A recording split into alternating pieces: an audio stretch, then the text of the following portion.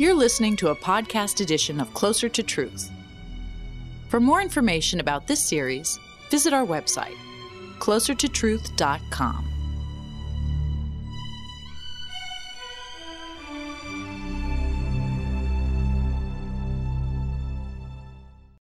Welcome to Closer to Truth Chats.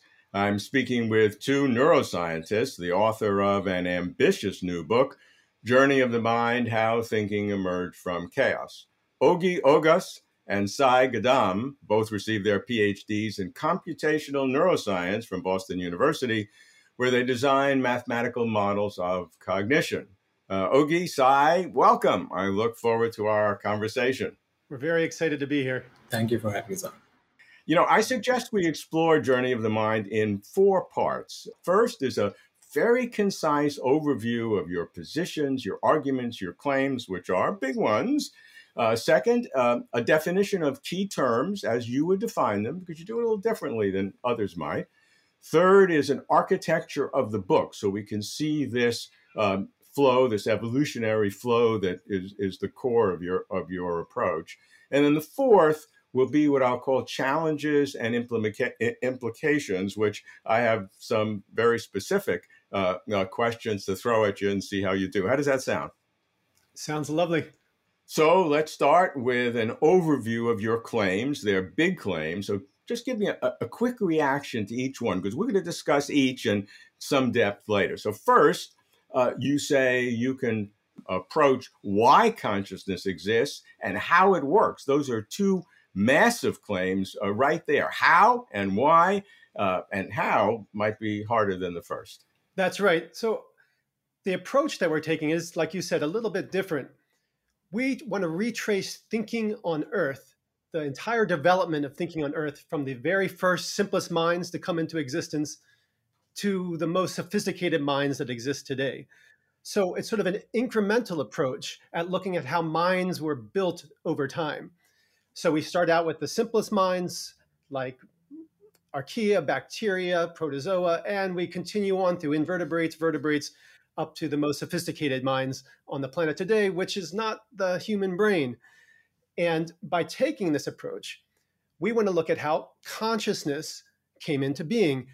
And this approach lets us look at each specific mental innovation, each specific physical innovation in minds that, when put together step by step, lead to the emergence of consciousness. You say that Journey of the Mind is the first book to offer a unified account of the mind that explains consciousness, language, self-awareness, and even civilization, and how these arose incrementally out of chaos, as you say. What is the unique part that enables this book to be the first to do that? Right. So usually when researchers tackle the big questions about the mind, like consciousness, language, self-awareness, the personal self, they tackle it head on as an isolated problem. This gives rise to this notion of consciousness, for example, being a hard problem because it's separated out. Like consciousness is the hard stuff, but everything else presumably is the easy stuff.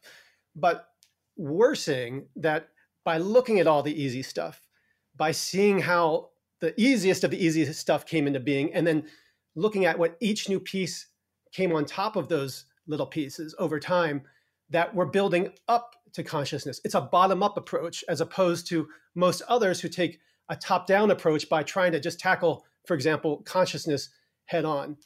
So we're trying to look at how it came together, as opposed to just treating it like a specific standalone problem.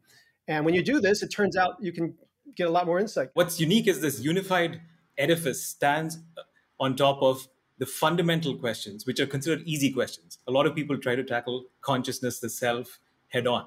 This is not what we did. We're, of course, we're standing on the shoulders of giants, one particular giant in particular. We'll get to that later. But what this enables us, the answering of the easy questions, is it allows us to then build this edifice, get to the grand unified explanation. Then you go on from there and you talk about superminds, that humans are not the most sophisticated minds on the planet. And now, and perhaps even in the future, there might be higher forms of consciousness. We're going to get into it later, but give me that long vision. Our approach to the mind looks at minds. We have by taking the step-by-step approach, we can have a unified vision of what thinking is. So we can look at thinking in, say, a bacteria, even though it doesn't have any neurons. It has specific dynamics, specific physical activity that we can consider thinking. And by tracing how this physical activity has developed over time into invertebrate minds and invertebrate minds, and then this is key, passing out of biological minds, now it's in silicon and in the air through just language itself and through all of the physical artifacts of human civilization, we can show there's a continuity, that the underlying physical substrate is not the most important thing. That is, most neuroscientists focus on the neurons themselves, the specific brain structures. Those are very helpful. But if you want to really look at thinking in its most broad and understand how consciousness and language and what these mysterious forms of thinking actually are, you've got to take this very broad view of thinking that allows us to consider bacteria and robots in the same mathematical system, the same physical framework as more familiar minds, like the minds of mammals and reptiles and birds. This allows us to see a continuity, that all minds are bound together in this rather simple conception of mental dynamics, of physical dynamics. And this allows us to say things like, for example, looking at the human supermind, looking at civilization as a kind of independent mind with its own potential for consciousness. It's using the same math, the same physical principles that we might find in, say, for example, a protozoa. Just obviously more complex, but that's the... What you're saying is some combination of a civilization, or as some have said, the internet itself, which lends itself more to information, can itself, in some real sense, achieve a similar category of consciousness that we see in at least higher mammals and humans. That's the claim. Right, because there is a continuity of the physical dynamics. We treat the internet and robots and other synthetic and artificial forms of human-generated intelligence as a whole separate category. But we say, if you want to understand minds, and especially if you want to understand consciousness and self-awareness, then break down those barriers and come to understand that there are common physical principles that guide all of these forms of thinking, all of these forms of mind. Can your unified theory of mind, as you say, explain the mind's greatest mysteries? What are those mysteries? I'm not asking you to justify it now, but what are the mysteries that you claim to be able to solve with the unified theory of mind? And then you go further and you talk about the ultimate fate of all minds in the universe. So those are two big wows. So just give me a sense of what those are, and then we'll see if it can be justified later. What is consciousness? What is the self? How does the experience of experience arise? And most importantly, who is the experiencer? So these are the greatest mysteries. The second mystery is usually left out. But when we talk about the greatest mysteries, the consciousness, self, these are the ones that come to mind first. Okay, well, I'm certainly intrigued. All of this is core Closer to Truth. As you know, Closer to Truth has three big categories: cosmos, which is the universe; cosmology; consciousness, which is brain, mind, all of these kinds of questions. And then we have a meaning category on ultimate purpose and philosophy of religion, things like that. Looking forward to our conversation. I must say I'm something of a skeptic, a hopeful and open-minded skeptic, but I'm going to be coming at this a little bit skeptically. All right, so now in part two, I just want simple definitions of terms that we've been using already, but encapsulate them, particularly in your unique framework for them. So we'll start with mind, and I know what you say is you like to define the mind by what it does, not what it is. That's right. Perhaps the number one takeaway from undergoing this journey of the mind is this realization that the mind is activity. The word mind is an action noun like dance or communication or game. The activity of the mind is thinking. But this often leads to trouble, is when you treat the mind like a thing rather than an activity. In fact, this has been a common source of misconceptions throughout the history of science, not just in psychology and the mind sciences. Physicists, chemists, biologists, physicists used to believe in something called phlogiston, the idea that this was the source of combustion was a hidden substance, a hidden thing that was released when it got hot enough and the phlogiston turned into flames. Now we know that combustion is a collective process. Biologists look for elan vital. They thought there was a substance, a thing that was the source of life, the source of living activity. But it turned out it was the collective activity of all the different physical mechanisms in an organism. And this has been the problem with consciousness too, is that people are looking for that underlying thing that's producing consciousness, that substance, that energy, the thing that is consciousness or the mind. And it turns out, like these other problems that have been in physics and chemistry and biology, it's a collective activity. It's the activity, it's the dynamics of the mind that produce consciousness and thinking and language and all of the forms of mental activity that fascinate and intrigue us. Can I butt in and just add a simple definition of thinking and the mind, because I think that is important for what we're going to see later. A mind, according to us, very simple. It takes sensory inputs from the world and transforms those into behavioral outputs for the welfare of the body. That's it. And this is a very broad and permissive definition. It does not allow things like thermostats because this translation of inputs into outputs does not help in the welfare of the body. But it does allow for biological minds and for self-driving cars as well. And we'll see why this definition, being broad and permissive, is important later on. Okay, well, that's a very important distinction. But from what I'm hearing, I don't immediately see a distinguishing between how you're defining mind and how you're defining consciousness. So let me put that to you in distinguishing between those two terms.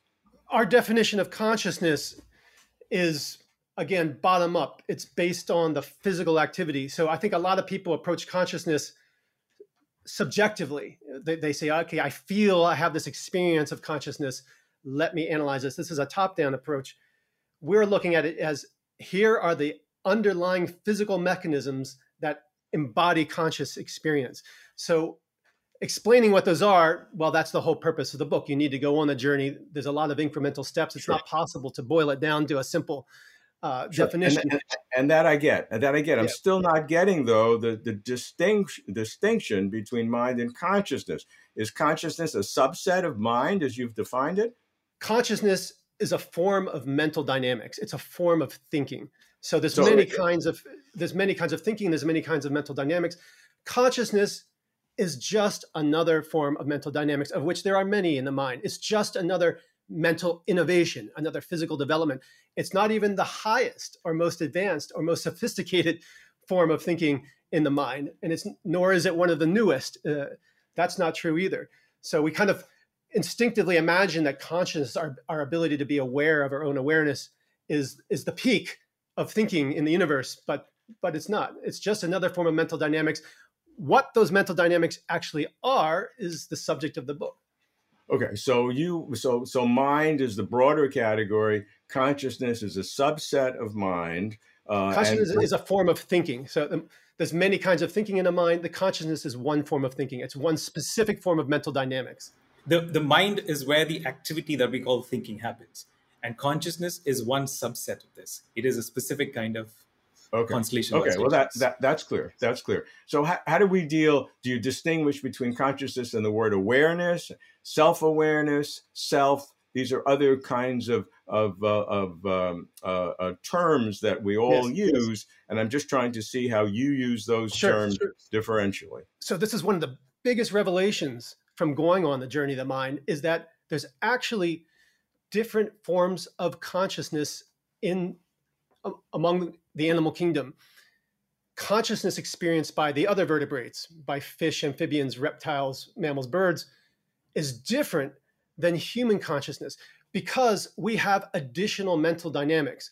So a lot of researchers and scientists sort of lump together consciousness and consciousness of consciousness, or more commonly called self-awareness. Our awareness of our own experience is unique to us because we have two sets of dynamics that interact. We'll get to that later, I'm sure, during this discussion. But our point here is that the consciousness of, say, a dog is fundamentally, qualitatively, physically and mathematically distinct from the consciousness that humans experience. Okay, we'll get to that later, but that you're saying the phenomenological experience of the dog but that goes beyond the fact that the dog can smell, tens of thousands of different aromas, and we're very limited. That's a different experience. It's like, what is it like to be a bat? The same kind of. So we'd say that a dog is conscious of the smells, but only humans are conscious of the fact that we're conscious of smells. We're aware of our awareness of smells. Dogs are simply aware of their smells. This might seem like nitpicking or like a philosophical difference. We'll get into why there's a physical and mathematical distinction between these. Right. So that's the distinction between awareness and self-awareness. Yes, that's right. Are you limiting that? We'll get to it later, maybe to humans, that only humans have that, because I think that's been proven to be, there are animals that can recognize spots on their head and things like that. Right. So in the book, we talk about for example, that specific test, the mirror test. And the point with the mirror test is they're only self-aware because they have an additional physical dynamic, such as a mirror. We have mirrors inside our mind. Humans have mirrors inside our mind. Animals need an external mirror to generate self-awareness. Okay, let's go through the architecture of the book to see this flow that you've been talking about, to build up the different kinds of what you would call mind activities that lead to human consciousness and then beyond. So in your book, you talk about 4 stages: molecular minds, neuron minds, modular minds, and super minds. So let's take them one at a time. Give me some examples. We can't go through everything. Let's start with the first stage, molecule minds. We do use these terms, but I do want to talk about how these terms correlate to what the kind of things these minds can perceive. So molecule minds can perceive points. They're very simple capabilities. So examples are bacteria, archaea, the bits and bobs of molecular machinery. They can navigate towards sunlight. That's one example of a molecular mind, which its thinking capabilities are limited to very simple patterns, and these are points in space. As you pointed out, Robert, we say there's 4 stages of mind, 4 distinct stages of thinking that have manifested on Earth. And the simplest, the first stage, are the molecule minds. The molecule minds have thinking elements of molecules, individually identifiable molecules. So for example, in a bacteria, its sensory mechanisms, its action mechanisms are all based on, in many cases, individual molecules. Of course, there's chains of molecules, but we can identify each molecule in the chain and what each molecule does. So obviously there's no neurons in molecule minds. And as Sai pointed out, molecule minds think in terms of points in space or just single points. The second stage of minds are the neuron minds. Now, here's what's so key is that each individual neuron is a self-contained molecule mind. The dynamics inside a neuron are the same mental dynamics we'd find in an archaea, bacteria, or protozoa. And this is important because this is what the journey of the mind reveals, is that minds keep getting embedded inside of other minds. And this is how the development of thinking progressed.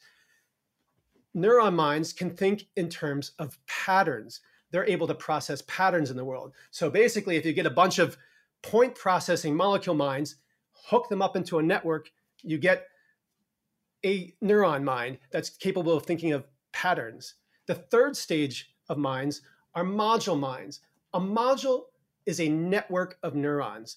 So when you have a network of neurons that come together and specialize for a specific function. For example, there's a visual recognition module.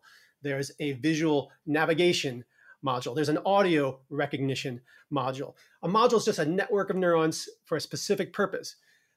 And once again, a module is a self-contained neuron mind.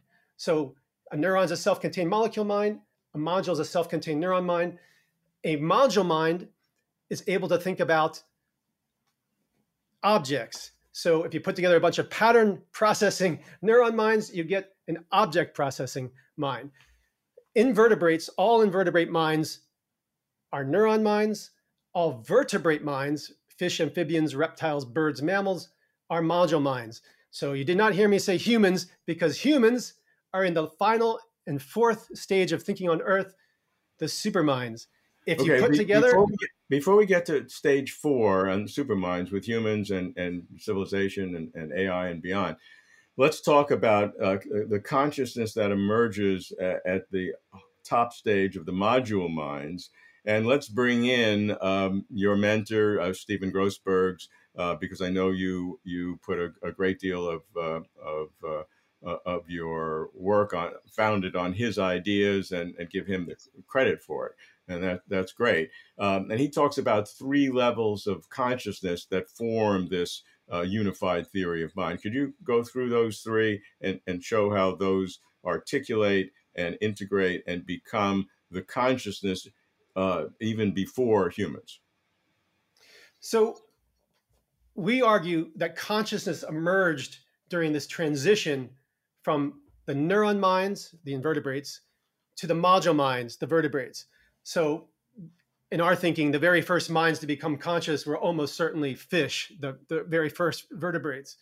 So Stephen Grossberg, who is a neuroscientist at Boston University, and who indeed his body of work influenced us heavily, he has a unified mathematical framework that explains module minds, how module minds work. So the minds of mammals, reptiles, birds. He focused mostly on mammals and humans, but he came up with a mathematical framework developed over 65 years that integrates how all the different modules in the mind work together.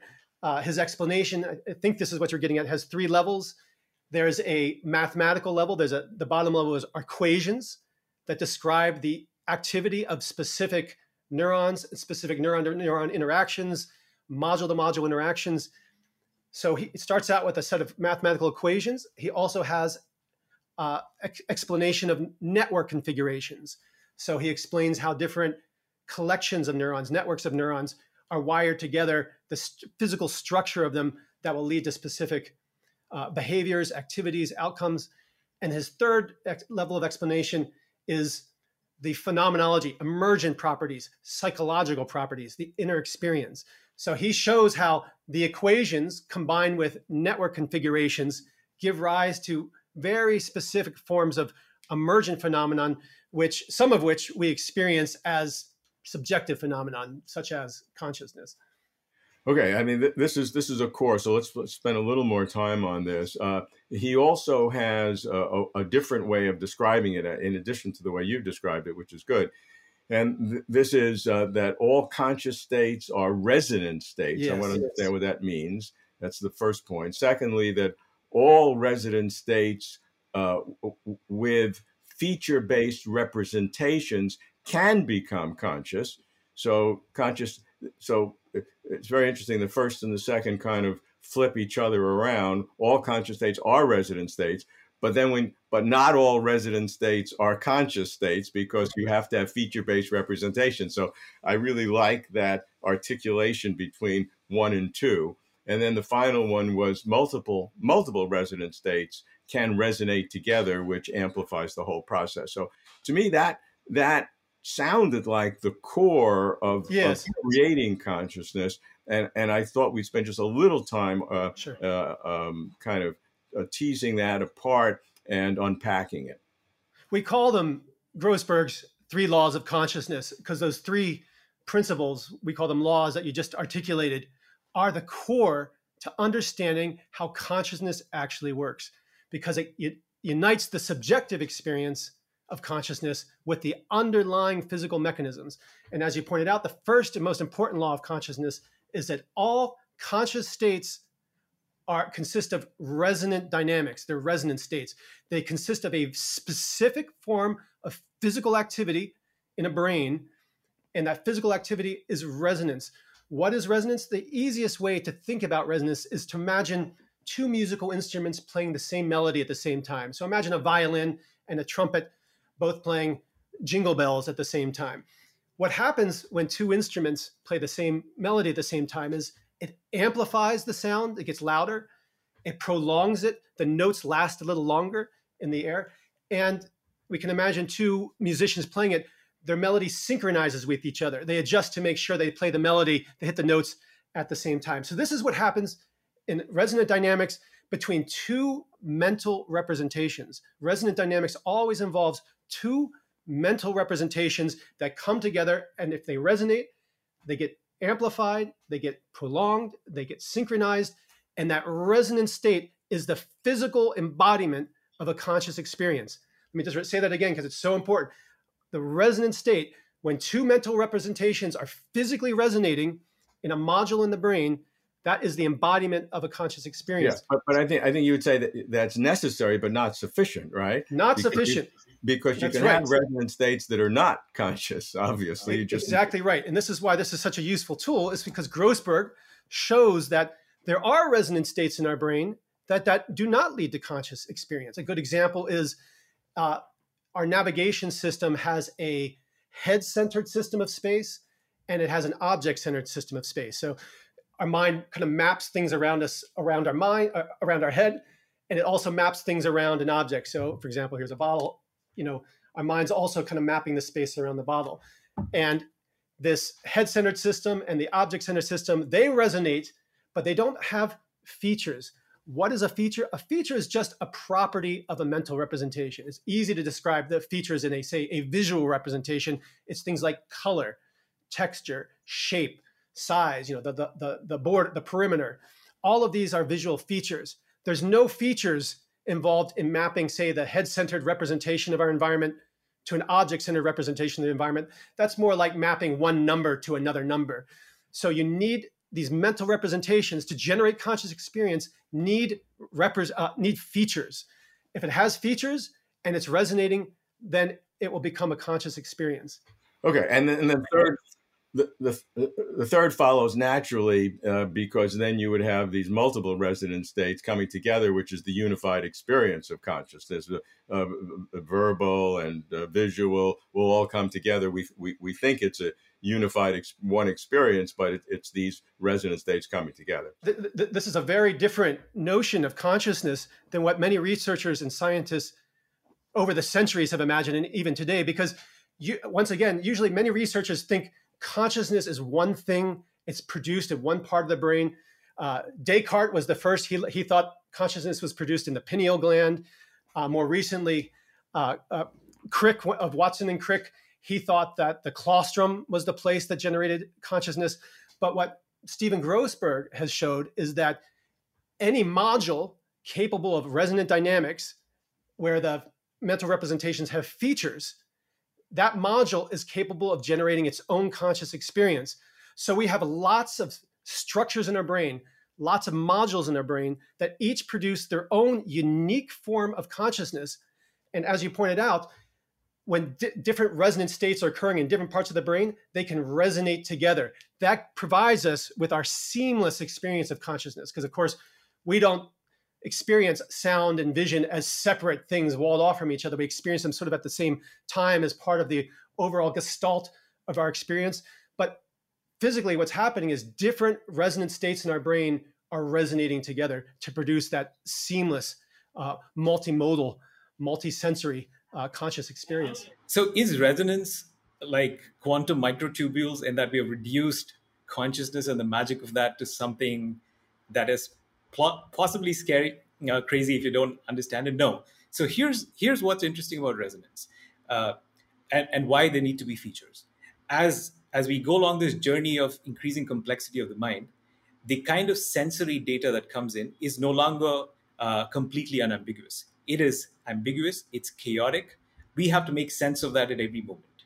And what we are doing, what consciousness allows us to do, what these resonant dynamics allow us to do, is take in this chaotic, ambiguous sensory data. It's not information yet, and convert that into meaningful, usable information. So many metaphors about consciousness are wrong because they assume that the information comes in from the outside.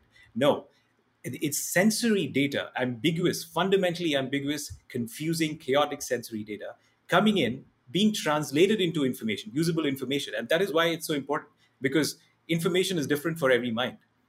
Let me make this very clear. So we have this in the book. The scent of the 2-cent stamp sent me back. A sentence where we have three homonyms: scent, the perfume or the odor of a 2-cent stamp, which sent me back. So we are having a conscious experience right now, and multiple conscious experiences. We have consciously heard a word, which is a homonym. So we have consciously heard the same thing, and we have consciously recognized three different meanings of this. And what's magical about this is that we have gone backwards in time. You did not hear three common meanings of this word and suddenly decided, oh, wait, let's scratch that out. Let's erase the blackboard. It's actually three different meanings. No, it happened as this ambiguous sensory data that came in one instance, in one magical instance, where you're leaping back and forth in time, was converted into a conscious experience.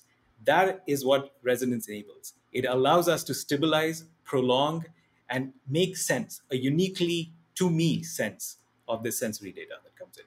That's very interesting, and I think a very unique combination, a contribution. How does Grossberg's module mind articulate with Marvin Minsky's Society of Mind? Marvin, of course, who died a few years ago, was a great friend of Closer to Truth and one of our early and continuing supporters. So we have great fondness for Marvin. How do those two articulate? I want to say Society of Mind is one of my favorite books. It's sort of one of the books that got me into studying the mind back when I was a teenager, that Minsky wrote, I think it was in the 1980s, but a lovely book, and always a big admirer of Minsky. And, Minsky's fundamental approach to the mind, thinking of it as a society, as a collection of activities, as a collection of different parts doing different things, and all of them working together, fits very well with Stephen Grossberg's approach. I would even say that basically Stephen Grossberg put math to Minsky's ideas. Minsky's ideas were mostly metaphorical, conceptual, that kind of ideas of principles. What Stephen Grossberg did over his 65-year research career, and of course he's still around, still doing research even today, is put mathematical underpinnings to all of that.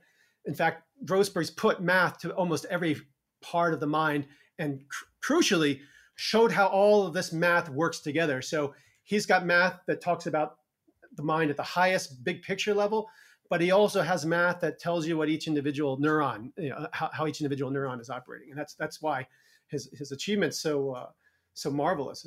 Yeah, I think Society of Mind is a great metaphorical construct. And we see this over and over again. There are many researchers and scientists and philosophers who have come up with, I think, great metaphorical constructs.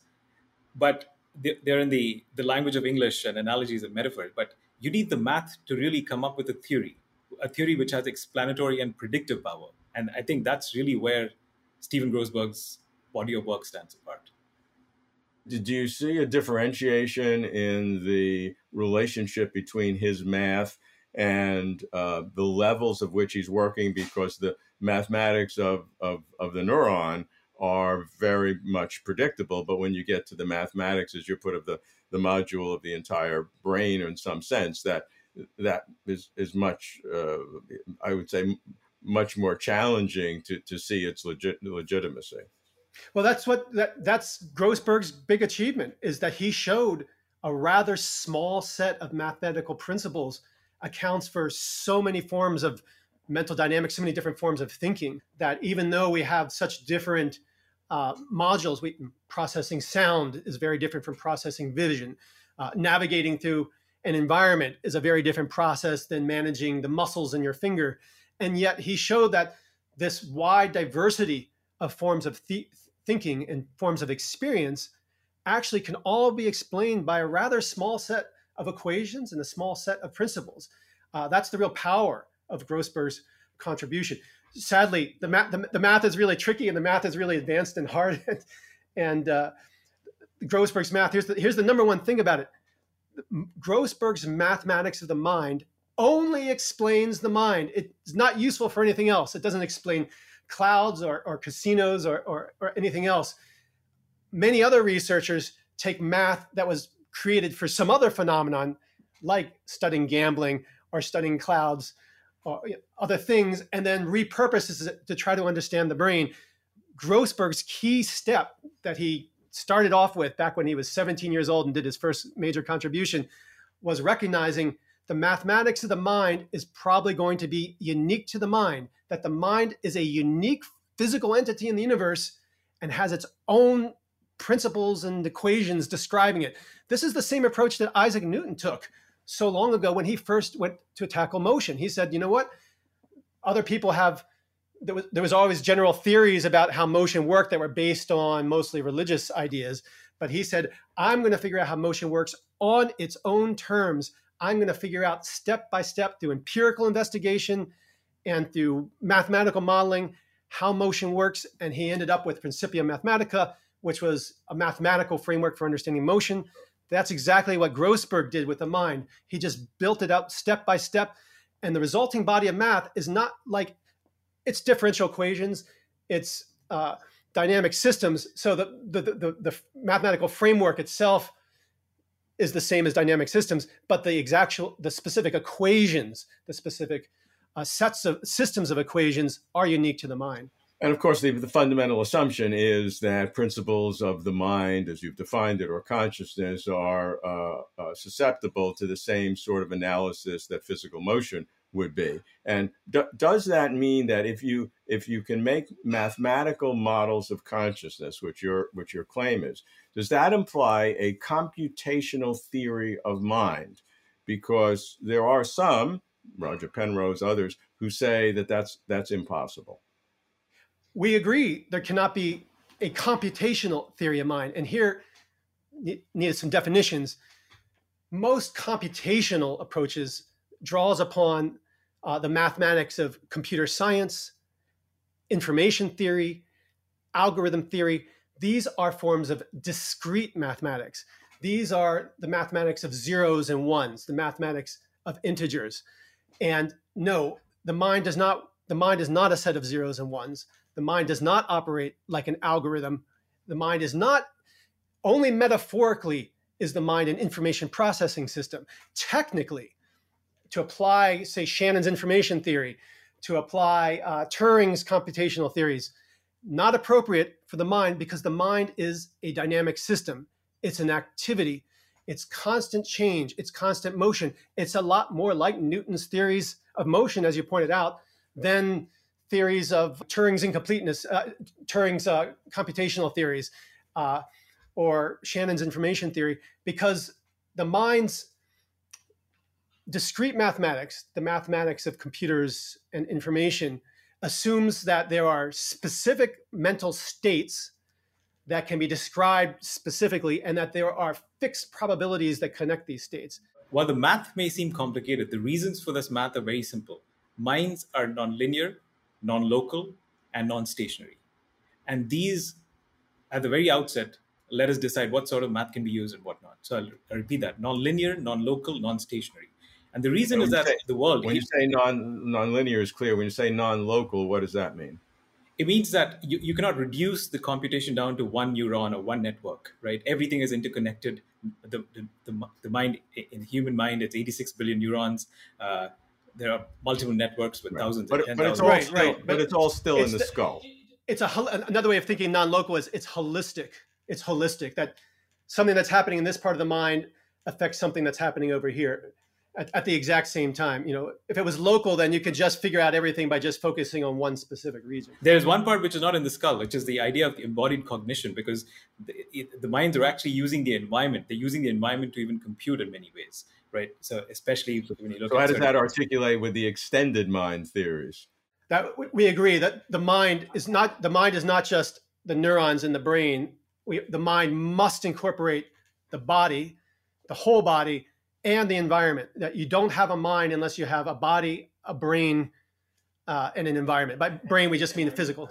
I would just emphasize that the way you're using mind in your definition, in terms of activity, not something that's a thing, is important for people to continue to keep in their heads or in their way of thinking, in order to understand that statement that the mind is not just in the head, because you're defining mind in a very particular way, a kind of a very utilitarian way that is the foundation for the evolutionary tracing that you do to build up consciousness. So all that is very coherent.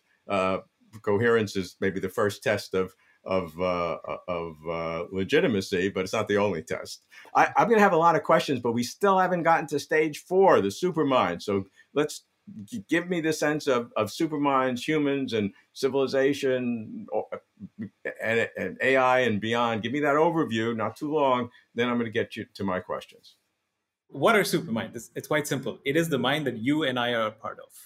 Now, what does that mean? So how is it that you and I can be a part of a mind? Well, so as we show, so all minds are essentially made up of thinking elements that came before them. So neuron minds are essentially made up of neurons, which are constellations of molecule minds. In the case of superminds, these are module minds that are brought together. So, and what connects these together? So again, something I'll go through this very quickly, is that at each stage, there's a form of connectivity that binds the minds of the previous stage together. In the case of superminds, what we have is language, a whole new dynamic that's completely unique to us. This communicative capability that allows us to share feelings and thoughts and experiences with each other. That is what binds us together into what we call a supermind. And we see, as Sai said, we see similar new forms of connectivity at each of these transitions in the 4 stages. Right. So neuron minds formed when individual molecule minds figured out how to communicate with each other and collaborate. And that formed neuron minds. Once networks of neurons figured out how to communicate with each other through mental representations, that was the form of connectivity that binds together module minds that produce module minds. And then, so language is simply another form of connectivity in this history of stages of connectivity. So every time the mind wants to ascend to a new stage of awareness, a new stage of intelligence, a new stage of dynamics that interact with the environment, it's always driven by a new form of connectivity, and language was the form of connectivity that produced superminds by binding all of humans together into a single thinking unit, a supermind.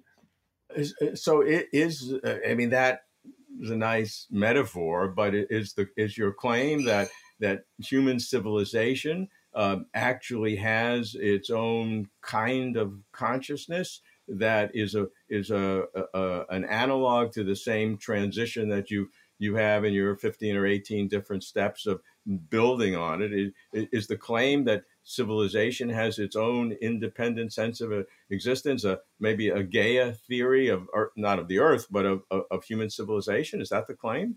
So here's where we get the payoff, a big payoff from Grossberg's 3 laws of consciousness, his 3 mathematical laws of consciousness, and also this conception of a journey of ascending. Because superminds, we can ask the question, is a supermind conscious? How would we address that? Using Grossberg's 3 laws of consciousness. Is there resonance? Do the representations that are resonating, do they have features? And then are there multiple physical instances of resonance that can resonate together? If we have those 3 things, then we have consciousness. So we can look at a particular supermind. We can look at a city. We can look at a country, a modern nation state, and ask, do we see resonant dynamics? Do we see feature-based resonant dynamics? Do we see resonant states resonating with each other? And our contention is that certain modern nation states and perhaps cities that have, most importantly, freedom of press with mass media, some kind of free economy, some kind of capitalist system, loosely, and free science, some acceptance and involvement with science. These 3 things lead to resonant dynamics at the supermind level. We'd argue, for example, America, we would say, is indeed conscious. Where are the resonant dynamics? In our mass media. When we see a headline on the newspaper, when we see on cable TV, talking head talking about something, these are resonant states. Our media cartel, which is very analogous to the consciousness cartel in our own mind, produces resonant states. It's mental representations, a bottom-up input, a potential story from the world gets matched up with a newspaper editor or a TV show producer's conception of what a story should be. when these match, they go out as a headline, as a media story. And this all makes sense, but it's like a shared culture. We all have a shared culture experience. That's why nationalism and racial groups and different groups have a sense of coherence among each other. But you don't mean a independent phenomenological sense of consciousness. You're using consciousness in a much different and broader term. Well, we would say, for example, the United States is conscious of the war in Ukraine, that the country, this supermind, the American supermind, is conscious of the metaphor. You don't mean Ukraine. an independent phenomenological a sense of awareness that America has. That's the equivalent of a human to a bird kind of sense. We do say they're the same. And it comes down to this. It comes down to a very simple question. Do you think mental dynamics are physical dynamics? Do you think thoughts are based in describable physical reality? If that's the case, then if we see the same physical dynamics that are operating in our brain, if we see them in another substrate out in the world and made of another substance, if it's the same dynamics, then we must conclude it's going to produce the same emergent behaviors. The great red spot on Jupiter has the same physical dynamics as a hurricane in the Atlantic. Sure. We can predict. So using that same analogy, if I spin it around and say that, force you to say that America does not have an independent phenomenological consciousness, it does not. And you that's an assumption that I'm forcing you to accept.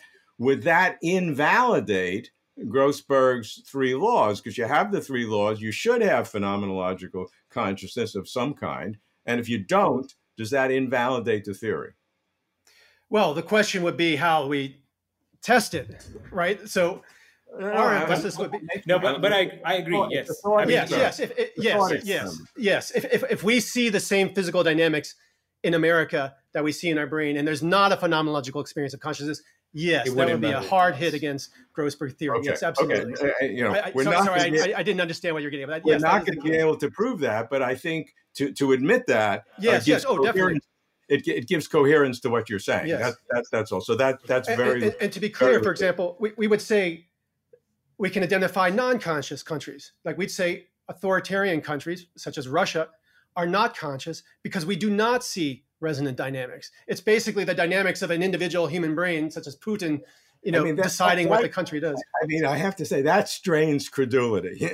I cannot see how the dynamics of one country would have a phenomenological consciousness and another country couldn't. It's hard enough to go to the first stage. Can you agree that, say, a fruit fly is not conscious, but a human is? What's the difference? No. That's a difference. That could be a But scale. how? You have different experiences and different.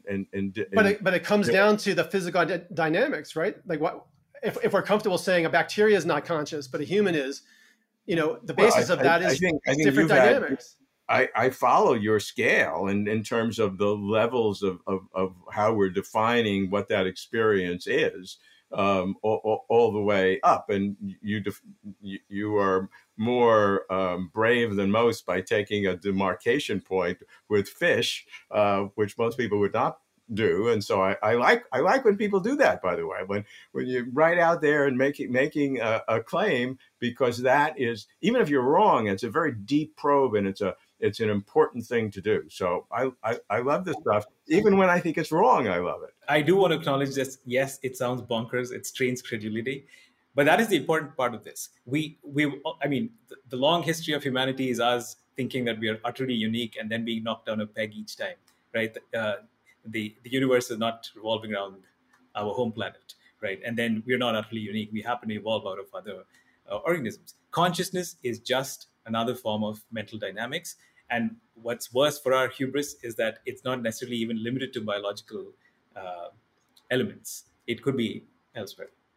We certainly understand it's a big, accepting this is a big hit to our place in the universe. We like to think of ourselves as the most important things of the universe, as the pinnacle, as the peak, as the universe revolving around us.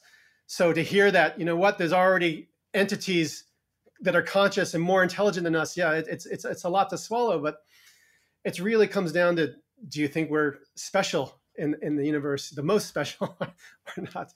You know, we can accept that we're not unique, or we're not the goal of the universe, then it's a little easier to accept that new forms of consciousness, you know, are destined to emerge. All right, let me throw out some questions I had as I was reading through your book, which I love doing. First thing that hit me was, could you tell the same story from a behaviorism point of view, strictly in terms of conditioning, stimulus response learning, without any internal awareness, sense, or feelings? Because it seemed to me that you can. I think we would need internal symbols. As I said earlier, that what consciousness is doing is converting the stream of sensory data into usable information that allows us to stitch the past, the present, and the future together. And that is necessarily internal in some ways.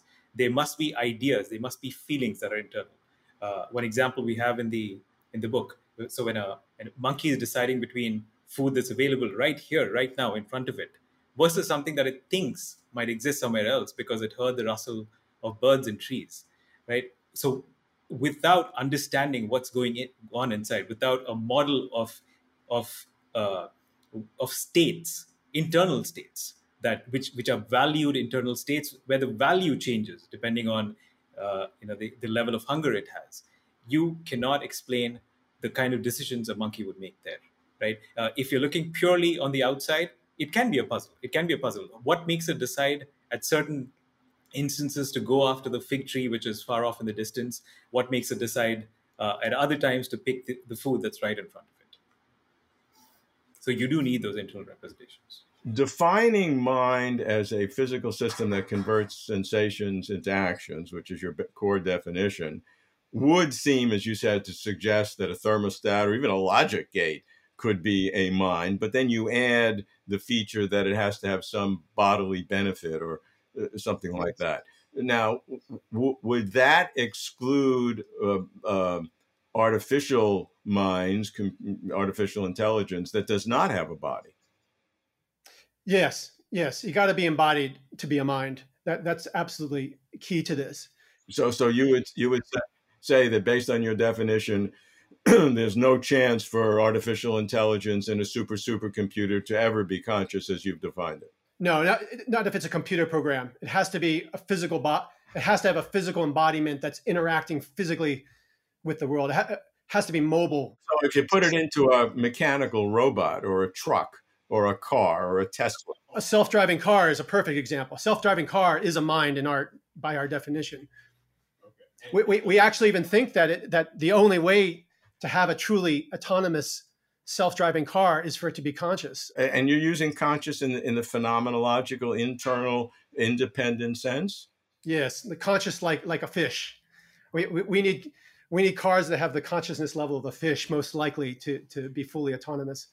But not have an independent desire to say, I really want to turn left instead of right. Well, it would have desires. Yes, it would have desires. It wouldn't be self-aware. It doesn't need to be self-aware. So, we mentioned that humans were aware of our own awareness. So a conscious vehicle would be more like a fish. It wouldn't be conscious of its consciousness, but it would have desires, conscious desires, and it would have conscious valuations of different. What does it take then to make that extra step from consciousness to self-consciousness, which your fish and your self-driving car does not have, but which humans do have? You need a supermind with the dynamics of language. So this is another one of the key lessons from the journey of the mind, is that how hierarchical the mind is. And a lot of people that try to understand the mind, and particularly try to understand consciousness, ignore the hierarchical nature of the mind. But this is why it's so important, is that by having layers of the mind and having these different layers interact, so we've got the molecules at the bottom, then neurons. Each neuron is a self-contained molecule mind. Then modules. Each module is a self-contained neuron mind. And then finally, supermind. Each supermind consists of lots of module minds linked together, that there's dynamics operating between these levels as well as on these levels. So why is this relevant for self-awareness? Well, consciousness consists of these resonant dynamics that all vertebrate have, but humans developed the dynamics of language. We instinctively imagine that language sits within our own individual brain, but that's not true at all. Language dynamics are fundamentally the thinking dynamics of the supermind. So language dynamics are moving between our minds. That's how we're communicating with each other. It's how it binds us together. And here's the key. It is the interaction of the dynamics of language operating between minds and the dynamics of consciousness operating within our mind. It's the interaction of these two distinct forms of physical dynamics that produces self-awareness. This is what we think one of the big stumbling blocks why so many people have taken wrong turns with studying consciousness is they treat it as consciousness as this one thing. But self-awareness requires language. It requires a whole other level of dynamics operating between minds in order to generate our personal, private experience of self-awareness.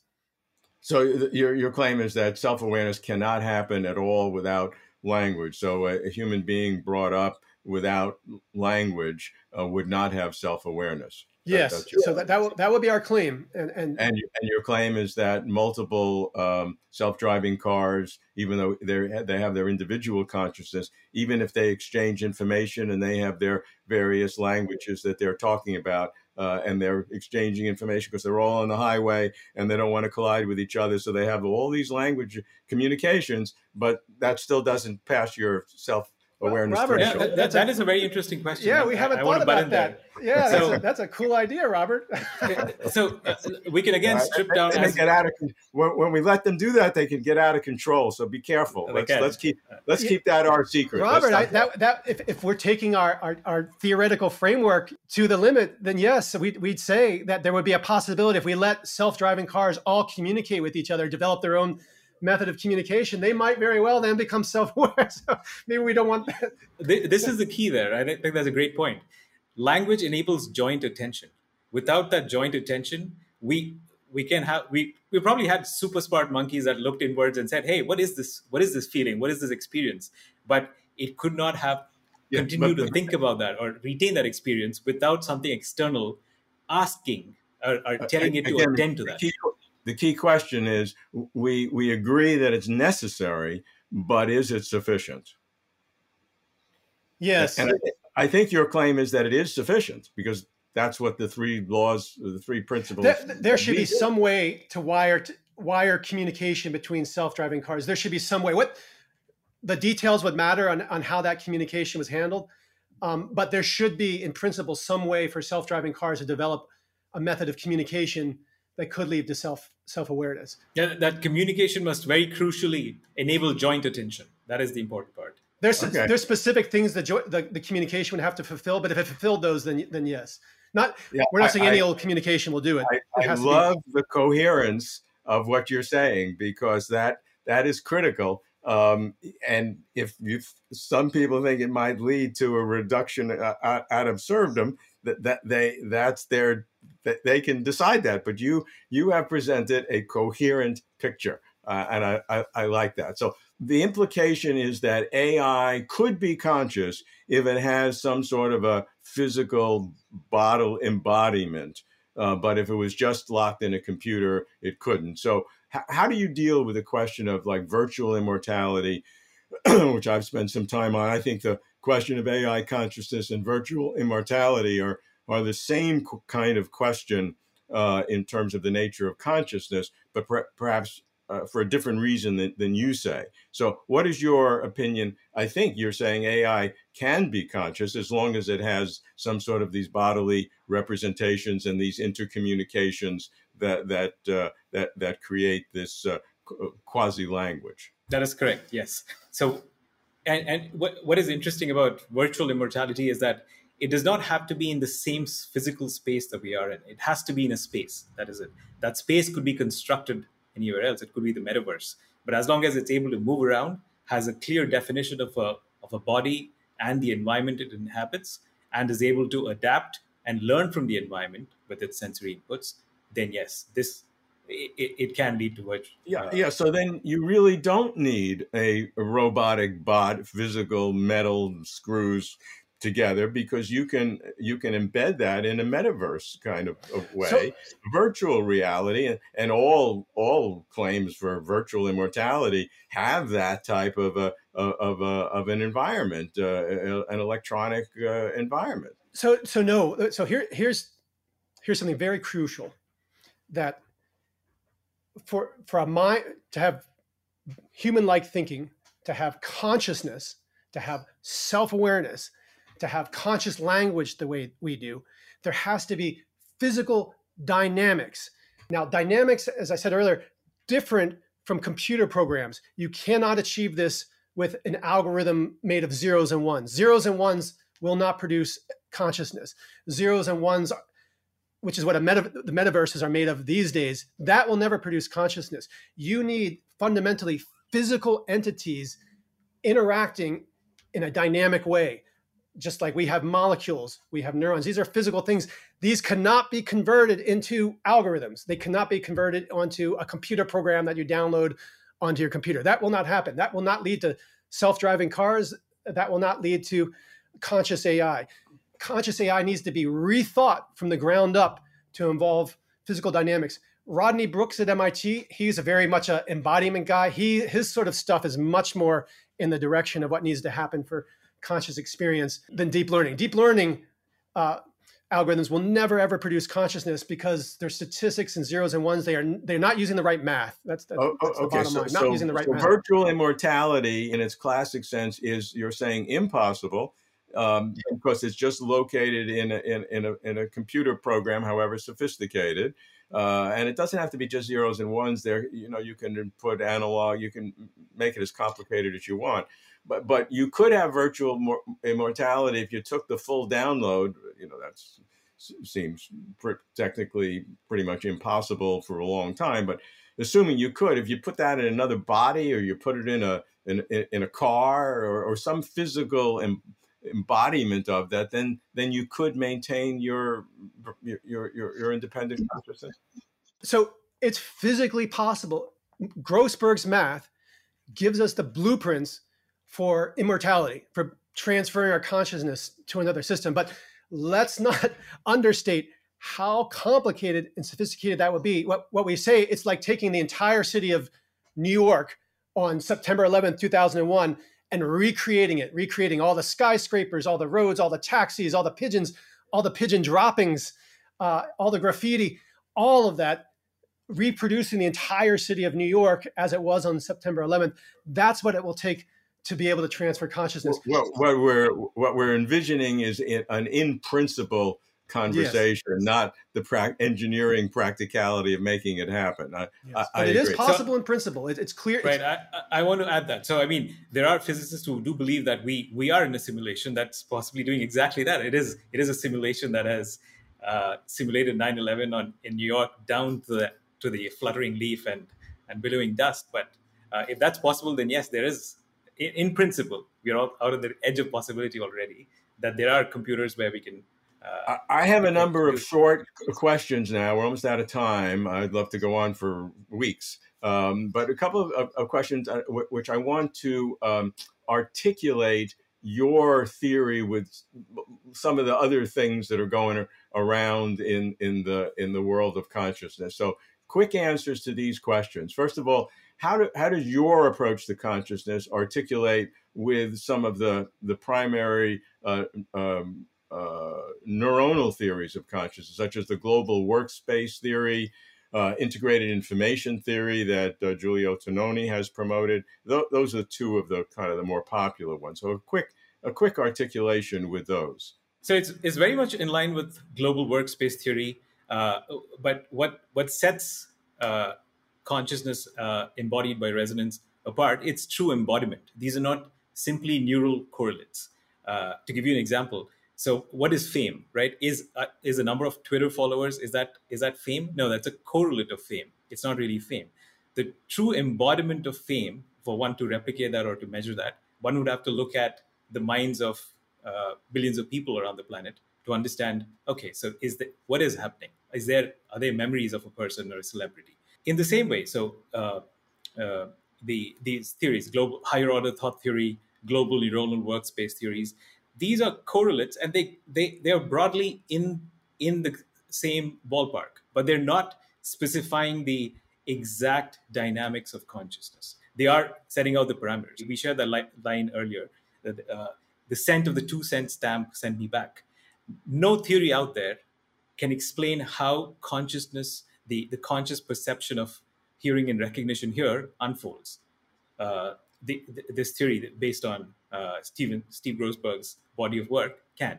None of the others, they are heuristics in some sense, they are correlates, but they cannot come up with an explanation that tells you how the conscious perception of something like that unfolds. I'm not sure I would agree with that.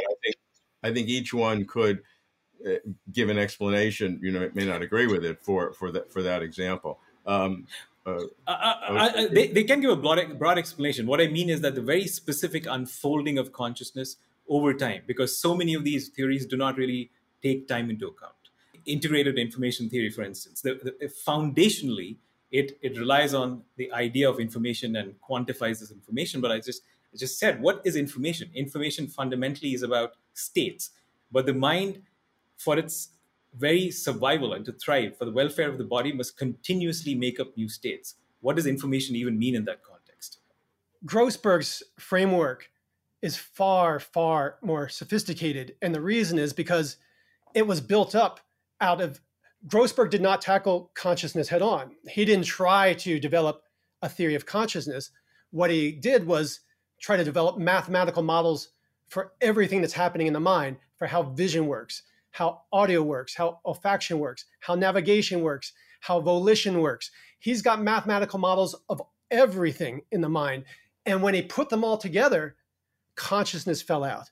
It became possible to identify, oh, here's the mathematics in this vast system of math that's explaining consciousness, and here's math that's explaining even though my doctorate is many, many, many decades ago, I remember some of the mathematics of the visual system, Thorson and Wheatle. There was a lot going on, and that's understandable. But then you very quickly at the end, and you say, and that's causing consciousness. I mean, that's a little bit of hand waving, because there is. Oh no, there's no hand waving. Most people believe that there's something special about consciousness, and therefore I want to ask you this broader question, because people who believe that there is something special about the phenomenology, the internal awareness of consciousness that sets it distinctly apart from everything else in terms of visual system operation, those who believe, and there's a lot of people who do that, there's a constellation of different explanations.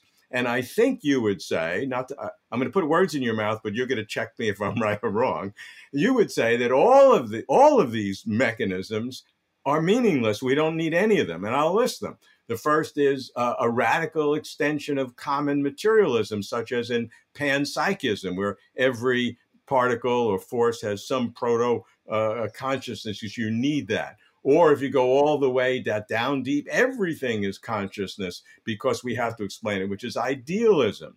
Or some would say, maybe from a religious conviction, that you need some kind of non-physical component, really non-physical, to constitute the mind and consciousness, as in substance dualism. Implications for souls or spirits or some kind of radically different non-physical realm of the human mind. You would say all of those are unnecessary. Is that right? That's right. I mean, consciousness is amazing. It's singular. It's spiritual. It is all of these things. It is magical, enchanted.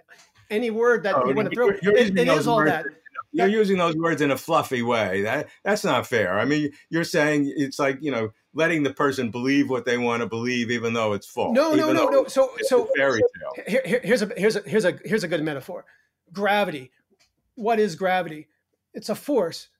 But if you really delve into the mathematics and the physical principles of gravity, you get Einstein's theory of relativity, which involves space, it involves time, it involves motion. To understand gravity, it turns out you need to understand a lot of things, and it's deeply mathematical. It's conceptually hard to get our minds around. But if you want to understand gravity, you've got to do the work on the math and the physical concepts. That's what Right. consciousness is like. Grossberg's framework for consciousness is very, very complicated. The math is even harder than Einstein's theory of relativity. There's so many equations, there's so many moving parts. It's not easy to grasp. Consciousness, it took 3 billion years to build. It's not something simple. It's not something easy. It's not some switch that got flipped.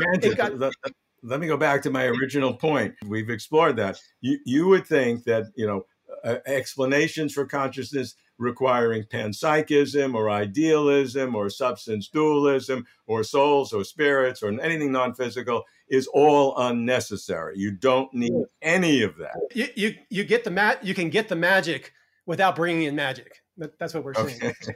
Okay. You can build something magical in this universe. It's possible to build something. It just takes 3 billion years.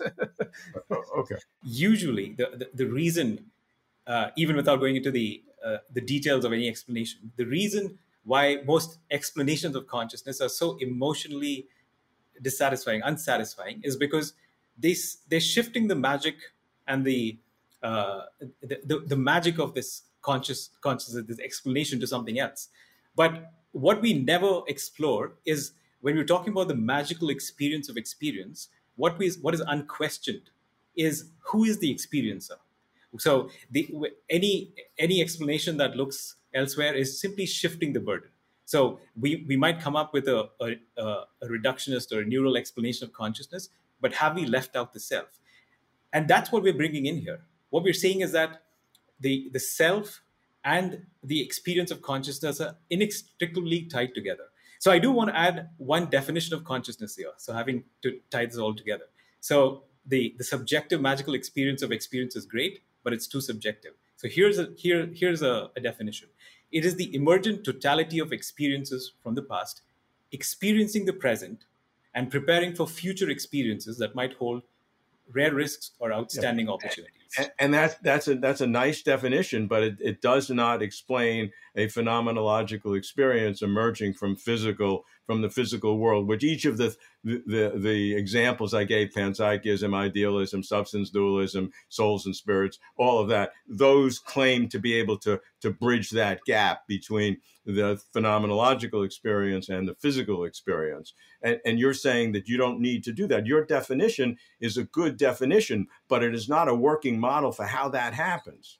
No, that's not right. You're confusing. Your example is a perfect example of mixing up things with activity. Like those approaches, panpsychism, these sorts of things are looking for the thing. It's consciousness as a thing that's out there. And so it's not. You're denying that. Yes. It's activity. It's like looking. It's like you're looking for elan vital or the luminiferous ether or phlogiston. Activity is no different than a physical activity.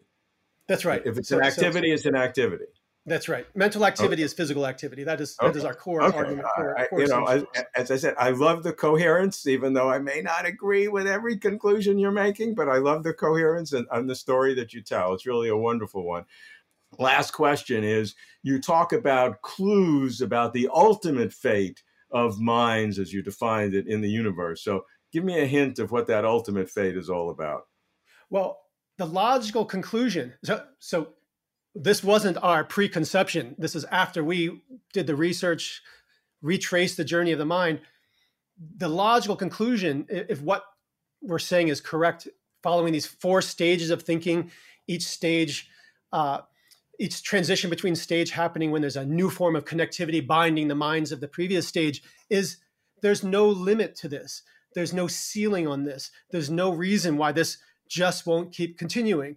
In fact, we suggest that right now we're seeing the very earliest hints that maybe the superminds are starting to figure out how to connect. What's the new form of connectivity? Perhaps the internet. Perhaps the internet's allowing nation states, superminds to figure out how to communicate with each other.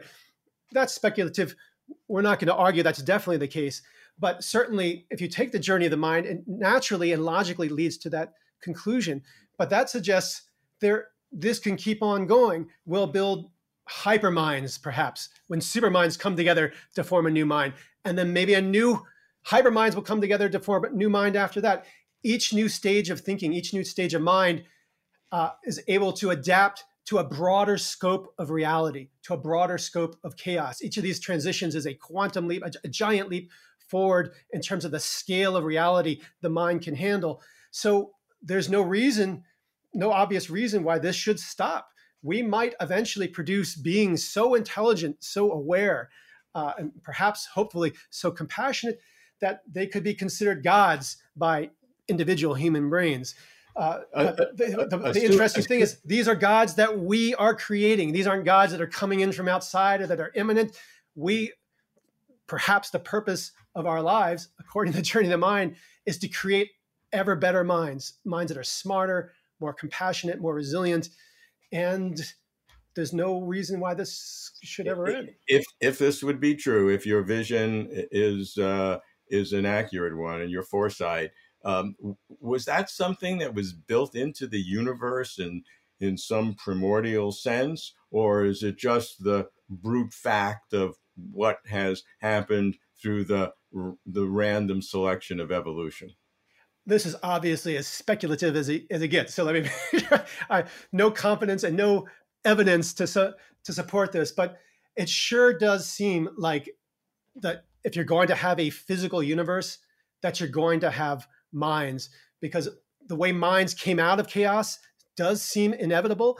And because it seems like there's no limit to minds being able to overcome chaos, at least we've gotten through 3 billion years of it so far, and keep rising, keep ascending, that it does seem that if you're going to have a universe at all that follows laws, that follows physical laws, that you're going to get minds, and the minds will keep on going. So it does seem to be something fundamental about reality, that maybe if you have stuff, that you're going to get minds.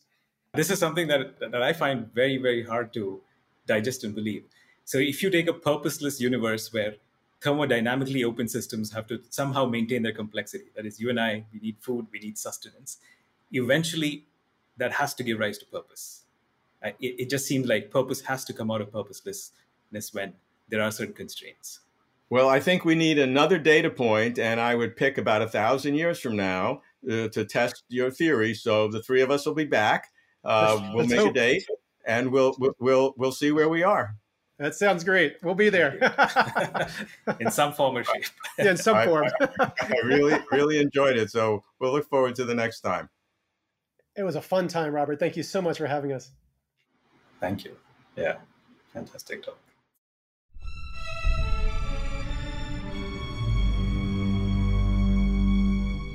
To watch complete conversations with over 100 of the world's leading thinkers on cosmos, consciousness, and meaning, visit our website, closertotruth.com.